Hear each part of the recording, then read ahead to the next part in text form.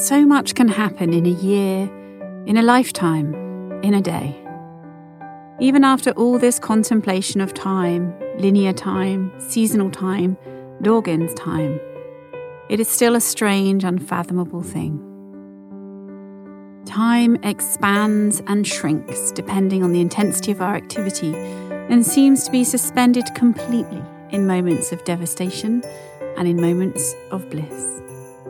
But mostly the world keeps turning, the sun and moon keep rising, and life goes on, while our sorrow and joy and hope and memories live on too. Our grief goes on, the alchemizing of our grief goes on. Our unfolding, unbecoming, returning goes on. I'm not done shedding ash, slowing, listening. This is also kokoro work, part of my life's work, and tending to it is the ultimate self-care. This past year hasn't made me stronger, it has just made me realise that I was already stronger than I knew. The taller I stood in my vulnerability, the longer the shadow of strength that fell behind me.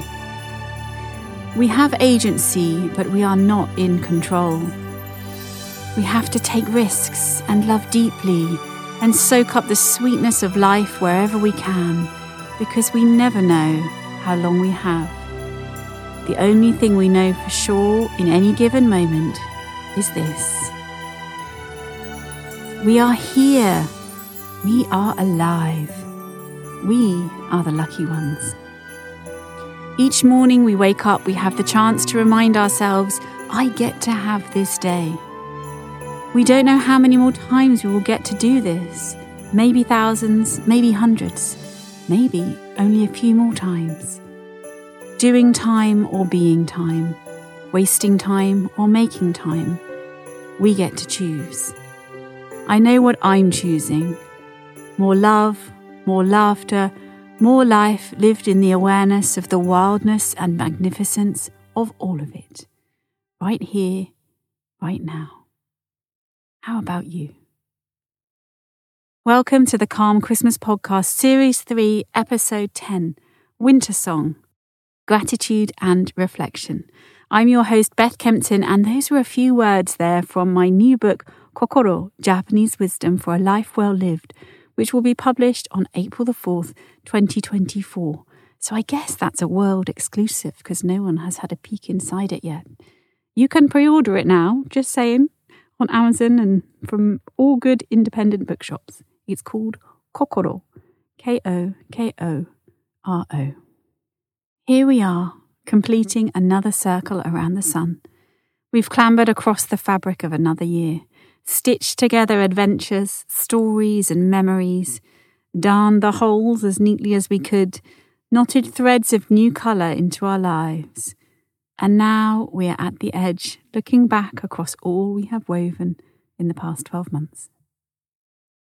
This is a wonderful time to focus on gratitude, to reflect on the year gone by, choose what to leave behind in this year, and to cross the threshold of the year together, with hope, with dreams, and a steaming cup of tea. Today I thought I'd share some tips from my book, Wabi Sabi, Japanese Wisdom for a Perfectly Imperfect Life, to help you with your dreaming and scheming. Accepting that everything is imperfect, impermanent, and incomplete is not an excuse to throw caution to the wind and avoid any kind of planning. For me, the opposite is true. Smart scheduling can help us prioritise what really matters, make more space in our lives for experiencing beauty, and ensure we are making the most of every day we have. A well-lived life is a constant dance between dreaming and doing.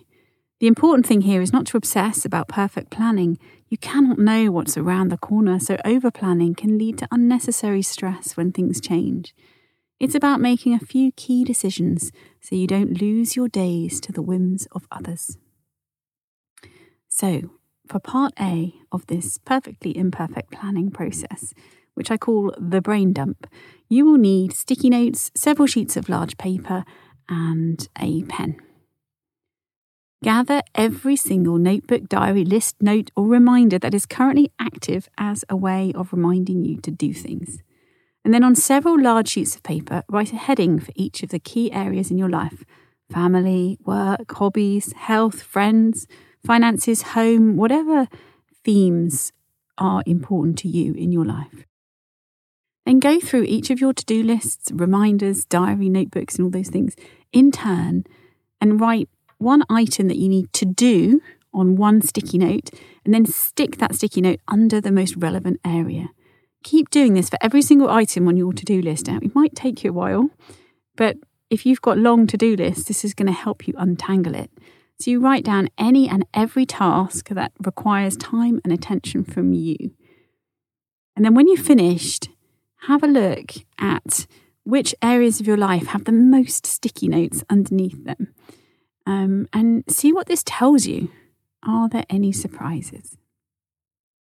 Then part B, the possibilities. Now imagine your life 5 years from now at a point where you feel content and inspired. Of course, we can't actually know the timeline of any of our dreams, but sometimes putting an idea of a time on it can help you make important decisions to take you in that direction. So imagine your life 5 years from now and then make some notes using the following prompts. How old are you 5 years from now? Where are you living in your imagination, in this vision that you see? What are you doing? Be as specific as possible, maybe describe one particular day. And what do you look forward to each day? When things are going really well, how do you feel? And what are you grateful for in this 5 years from now vision of yourself and your life? And then part C is the shift. In order to make that dream a possibility, whatever the timeline actually is, change is inevitable and essential. So you can use these questions to help you identify what kind of changes might be involved or what kind of changes might be needed. So first of all, what needs to be different by this time next year in order for this dream that you've got to be even a remote possibility 7 years from now? Do you need to have quit something, started something, learned something, tried something, ditched something? Have a think about that. How would you like to describe yourself a year from now? So when you're on the way towards this dream. How would you like to describe your home a year from now? How would you like to be able to describe your work life a year from now? How would you like to be able to describe your finances a year from now? And what would you like to have created a year from now? Take some time to journal those things and then come back. Now, part D is the prioritizing. In my experience, the single most important shift you can make to soulfully simplify your schedule is to think in terms of projects, not tasks. A project is something that has a defined beginning and an end. And of course, there is a danger in projects because you can get caught up in the cycle of them and always working on one project or the next and never properly stopping to celebrate or just getting caught up in the cyclical nature of them. And you have to be wary of that. But also, when you think of things in terms of projects rather than individual tasks, it gives meaning to the things on your to-do list. So, for example, you might have a career change project or a write my book project or wedding project if you have to organise a wedding, for example. It's a way of focusing your attention on something that really matters to you. And what I encourage you to do is to choose a maximum of 5 projects, ideally actually only 3, but a maximum of 5 projects that you want to bring to life in the next 12 months. Now, they shouldn't all be in the same area of your life. So don't have 5 work projects, don't have 5 home projects, don't have 5 family projects and nothing else. Try and have a variety, yeah? And you don't have to start them all at the same time. They can be spread over the next 12 months. And then part E, the realignment. Now go and get 5 fresh pieces of paper and big pieces of paper like we started with, and write each of your projects as the heading this time. Then go back to your sticky notes that you've got stuck all over those pieces of paper from the beginning of this exercise and reallocate them onto your project sheets. See how many sticky notes you've got left behind that are nothing to do with the main projects you want to bring to life in the next 12 months. It's so interesting to see this and see how committed you are, or how committed you have been until this point, to things that are nothing to do with the life that you want to be living. And of course, at this point, we bring in part F, a new way of planning. You need to deal with those remaining post-it notes in some way. You can make a plan to finish those things, to delegate them, to pay someone else to do them, or to forget about them if you realise that actually they've got nothing to do with the life that you want to be living. Of course, for ongoing household chores and things like that, it can help to bundle them and then just deal with them all at once. And then you can revise your weekly schedule to ensure that you're spending a significant amount of time working on the projects, the 3 projects, the 5 projects, whatever you've identified that really matter to you. So this year, this coming year, instead of trying to squeeze your dreams in around the edges, why not diarise your projects first and plan everything else around that? So if you want this written down, that Perfectly Imperfect planning technique is in my book, Wabi Sabi, Japanese Wisdom for a Perfectly Imperfect Life. I do hope that you will approach your planning gently this year, knowing that we are still deep in winter, in hibernation mode. And you don't have to do all the things that your plan requires now. That is what spring is for, in my opinion. For now, you can just enjoy luxuriating in the idea of it. And while you do that, why not, instead of a to-do list, make a could-do list for these slower days? This idea of a could-do list is inspired by a regular feature in the gorgeous magazine Simple Things. Here's an example from an old winter issue. Have a baking day and fill your biscuit tin with homemade treats. Pull on some thick wool socks and go for a welly walk with toasty toes. Spend an afternoon listening to a talking book and remember the joy of a grown-up reading you a story. Claim an early night and retire to bed with a cup of tea and the radio before 9 p.m. I wonder what might be on your could-do list in the remainder of this beautiful slow time around the new year before you dive into your new projects in the year ahead.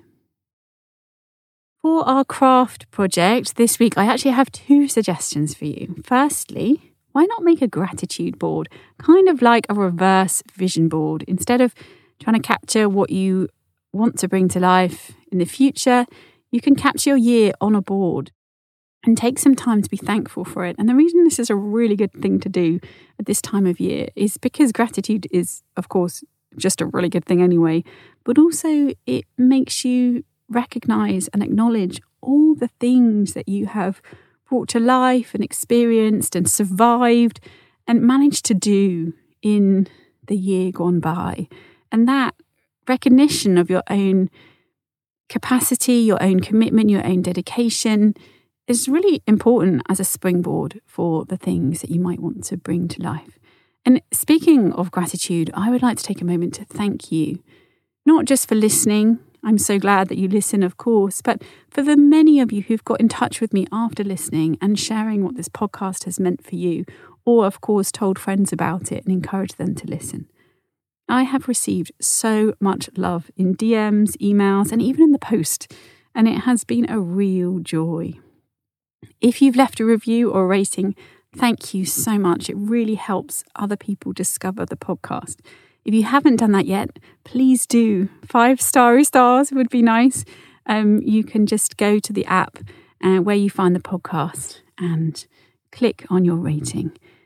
The more ratings and reviews that we have, the easier it is for people who don't know anything about me or this podcast to trust it and give it a go. So thank you for helping spread the news of the possibility of a calm Christmas and a happy new year. I appreciate it so much. And then the second craft project I wanted to share with you this week is just the idea of decorating a notebook to hold your dreams for the year ahead. So once you've done the exercise and come up with your 3 to 5 projects that you want to dedicate your year to or focus on in the coming year, then you can keep a notebook for all of the progress and ideas and inspiration for all those projects. Why not begin the year by decorating it? So it's something really beautiful you want to hold in your hands and you can't wait to get back to each time.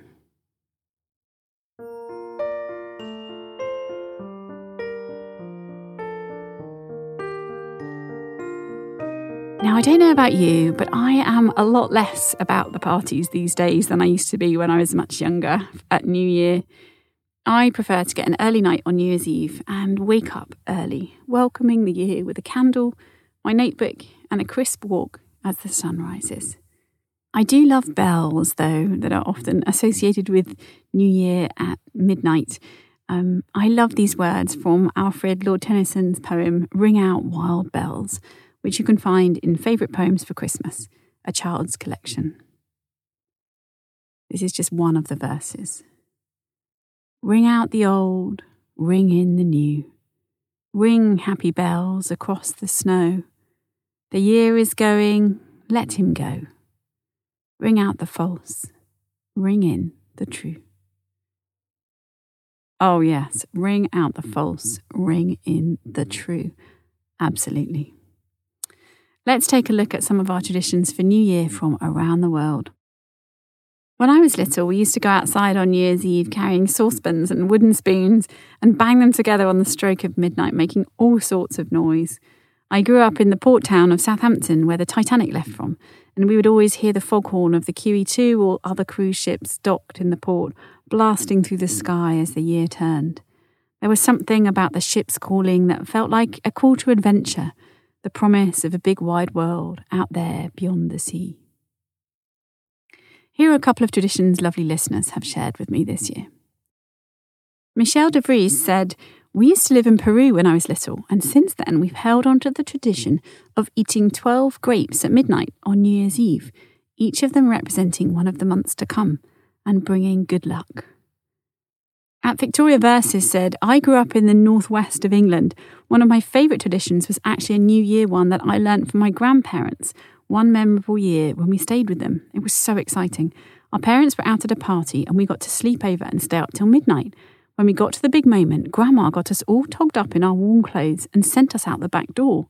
We were carrying salt, bread and coal as good omens for the new year. Grandad in his flat cap led us up the garden and out of the back gate. We walked round the estate to come out at the front of the house. We knocked on the door as the clock chimed midnight, and Grandma welcomed us back in with kisses and treats. There's a photo of us all standing on the doorstep, and it's absolutely gorgeous. The joy on our faces as we looked at Grandma and wished her Happy New Year. I've since learned that in Scotland this ritual is called first footing, that the salt is to bring flavour, bread so we'll never be hungry, and coal so we'll always be warm. I insist we do this every single year now, and I send my husband out grumbling into the night. My son will be 7 this year, and I'm hoping he makes it to midnight so I can take that same photo. I absolutely love that. And it's actually, while I'm reading it, I'm thinking, maybe I won't go to bed so early on New Year's Eve this year. Maybe I'll stay up and keep my children up. And maybe we'll do that. Thank you, Victoria. What a gorgeous thing to do.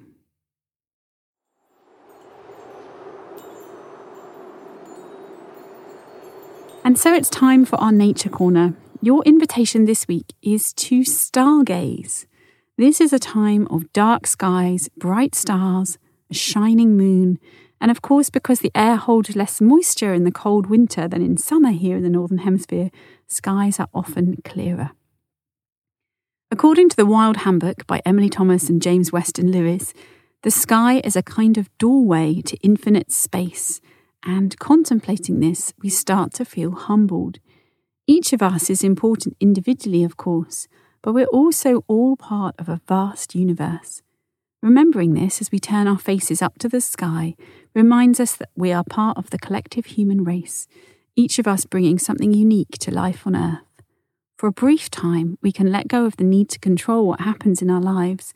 Stargazing encourages acceptance and a community spirit. It quite literally helps us see the bigger picture. I'm obsessed with astro apps like Skyview and Starwalk 2. I don't know if you know them. You can just point your phone at the sky and it draws a picture of which constellation you're seeing, as well as pointing out planets. And if you point your phone at the ground, it tells you what constellations are in the sky on the other side of the world. It's just amazing. My children love it.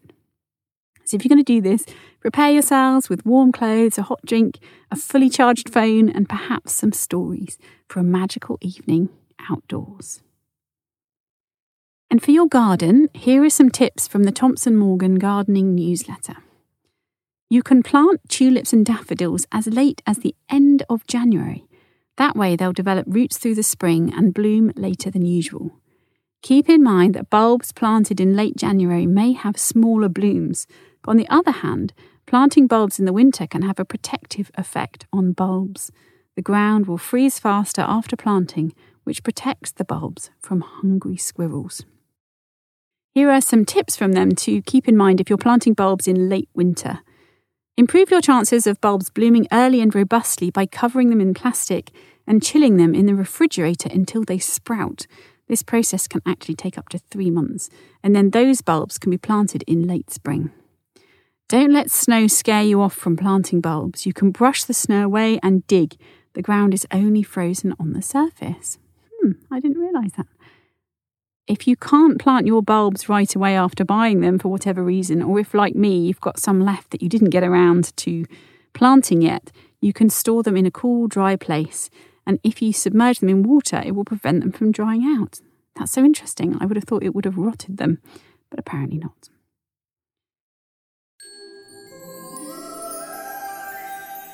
I also wanted to share some indoor plant-spiration with you from the wonderful book Living Plantfully by Lindsay Harrod. Lindsay actually took my book proposal masterclass a while back, so it's been so lovely to see this idea develop and now to be able to hold this book in my hands, published as it is traditionally in a gorgeous dark green hardback. Here's some inspiration from the book. On the greyest of days in winter, or when a work deadline means you can't leave your desk, houseplants provide a powerful tonic. Spending time in nature is essential for well-being, and bringing the lush foliage of indoor plants into your home is a beautiful way to live more plantfully every day, enriching your surroundings with nourishing greenery that can help you feel calmer, be more productive, and even feel happier. There's such a quiet satisfaction to be gained from indoor growing, getting to know each plant through the seasons, learning how to care for them and seeing them flourish. It's hugely rewarding. And people do get quite attached to their attractive house guests, with some even identifying on social media as plant parents. While not as labour-intensive as children, of course, indoor plants do need a surprising amount of nurturing to keep them healthy and happy, and even the keenest of houseplant enthusiasts will have a few casualties over the years. The reputed health benefits of indoor plants have been widely reported too, and people have engaged with the rather wonderful idea that their favourite spider plant might not just look beautiful, but could have secret superpowers for boosting their physical and mental health. Scientific research does back up the idea that these artful arrangements are more than just a photogenic interior design trend. Houseplants do have a meaningful and measurable effect on health and happiness. Studies have shown that even passive engagement with nature can be beneficial, such as looking at images of greenery or having a view of plants. And this is where houseplants may have an important role to play in our homes. Experts also recommend improving the view from your windows as a tonic for days when you have to spend a lot of time indoors. So if your kitchen window looks out onto a bare wall, for example, consider planting a green wall or using climbing plants in containers to add greenery. You can plant up window boxes, arrange pots on balconies or in front of patio doors.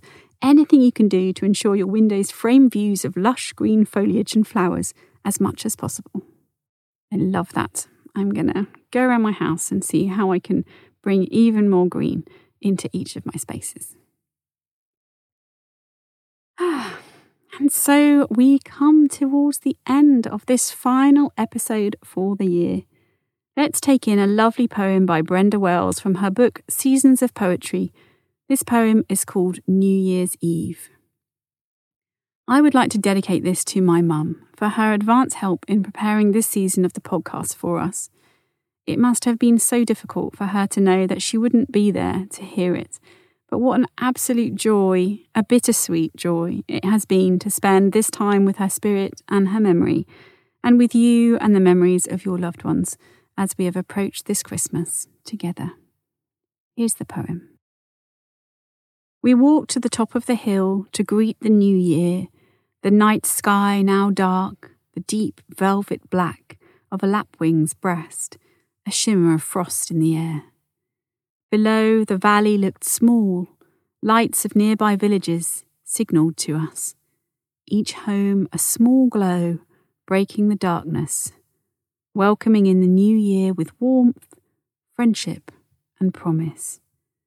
The moment rich with thoughts of those who, while no longer with us, are remembered and still part of our lives. And here are a few words from Sunrise Gratitude by Emily Silver under the entry for December the 31st. As our minds reflect on the completion of another year, we focus on what we accomplished and our plans for the upcoming year. But take a moment this morning to bring awareness to the current moment. It's the only thing that matters. All your to-dos can wait. All you are planning will happen in due time. In this moment, offer yourself gratitude for getting to where you are today. You made it. Give gratitude for a year full of beauty, lessons, and love. And on that note, I offer you our final writing exercise of the year. This is actually one of the exercises from my book, The Way of the Fearless Writer, which is actually just 99p for the Kindle edition on Amazon UK for the whole of January. So make sure you make a note in your diary for January the 1st and go and get yourself a copy. That's on Amazon UK. This exercise is a very simple one from the beginning of the book. There are actually 50 exercises in this book of varying complexity. This is a simple one. I invite you to do it, to respond to it, either as the person you are today, or perhaps as the person you hope you are becoming, or maybe as a fictional person, if you've got dreams of writing a novel in the year ahead. Are you ready? Here it is. Empty your pockets or your bag for me. Show me what you carry. Tell me a story about that.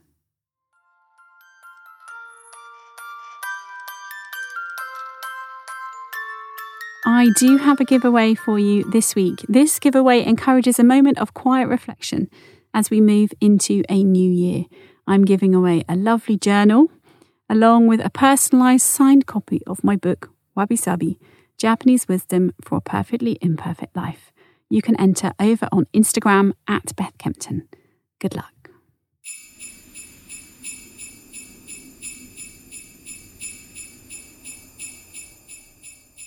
Now, what's coming up in the next few days? Well, I have a surprise for you. Although this is the last episode of the year, it isn't actually the last episode of the season because I realised that 2024 is a leap year. So we have a February the 29th. Obviously, this only happens once every 4 years. So we are blessed with a whole extra day on this incredible planet in this wonderful life, and I thought I would celebrate with a very special bonus episode called Farewell Winter, because of course that day marks the threshold between winter and spring, which arrives in March. So on that day, I'm going to release a very special bonus episode to bid farewell to winter and welcome the spring. So be sure to subscribe to the podcast and then it will pop up when it's released. Or of course you can make a note in your diary to come back on February the 29th and tune in. It's going to be gorgeous. You can join my free Tiny Winter Poem Poetry Challenge coming up on Instagram at Beth Kempton in early January. I post a one-word poem prompt every day for a whole series of days. Haven't decided exactly how long it's going to be yet, but it tends to be between 10 days and 21 days. And the only rules are that you get 10 minutes and you're not allowed to edit. So it's a really brilliant practice for taking on a word, letting it inspire a poem to just pop out of nowhere, and then sharing it if you'd like to. That's on Instagram at Beth Kempton in early January. And of course, as I mentioned throughout January, my book, The Way of the Fearless Writer, is just 99p for the Kindle edition on Amazon UK. It includes 50 original writing exercises. So that's less than 2p for each exercise, plus an entire book to help you become a fearless writer. I share so many of my insights and my own practice and my own story of becoming a 6-time published author. Actually, it was 5 times because that was my 5th book. I've written another book since. But it has been described by many people as a Bible for writers, and it's a very unusual approach to writing. So I hope that you will get yourself a copy while it is just 99p. That's for the whole of January on Amazon UK. For those of you who have a dream of writing a book, which I know is many of you, I'm offering a free mini workshop on how to get a book deal this January. So you can go to dowhatyouloveforlife.com to sign up for that, or click on the link in the show notes. And if you've enjoyed the seasonality of this podcast and our explorations into this unfolding adventure that we call life, then be sure to come and subscribe to my Substack at bethkempton.substack.com, where I'll be sharing essays on the turning seasons, the writing life, and navigating transitions as we go through this human adventure. All of it is free, and Substack is an incredibly inspiring place. It was built for writers and people who like to read gorgeous writing, so you will find a lot of inspiration there. And you can find me at bethkempton.substack.com. So here we are. If you have listened to previous seasons of the podcast, you will know that one of my own New Year traditions is to read aloud the Desiderata by Max Ehrmann, which was written in 1927, so nearly 100 years ago, but it's still so relevant to life now. I wrote this out in my finest calligraphy hand when I was a teenager, and I framed it and gave it to my parents for Christmas, and it still hangs in my dad's kitchen 3 decades later. I think it's some of the most grounded, beautiful advice I've ever read. So let's soak it in one more time as we head toward the new year together. Desiderata by Max Ehrmann. Go placidly amid the noise and haste, and remember what peace there may be in silence. As far as possible, without surrender, be on good terms with all persons. Speak your truth quietly and clearly, and listen to others, even to the dull and the ignorant. They too have their story. Avoid loud and aggressive persons. They are vexatious to the spirit. If you compare yourself with others, you may become vain or bitter, for always there will be greater and lesser persons than yourself. Enjoy your achievements as well as your plans. Keep interested in your own career, however humble. It is a real possession in the changing fortunes of time. Exercise caution in your business affairs, for the world is full of trickery. But let this not blind you to what virtue there is.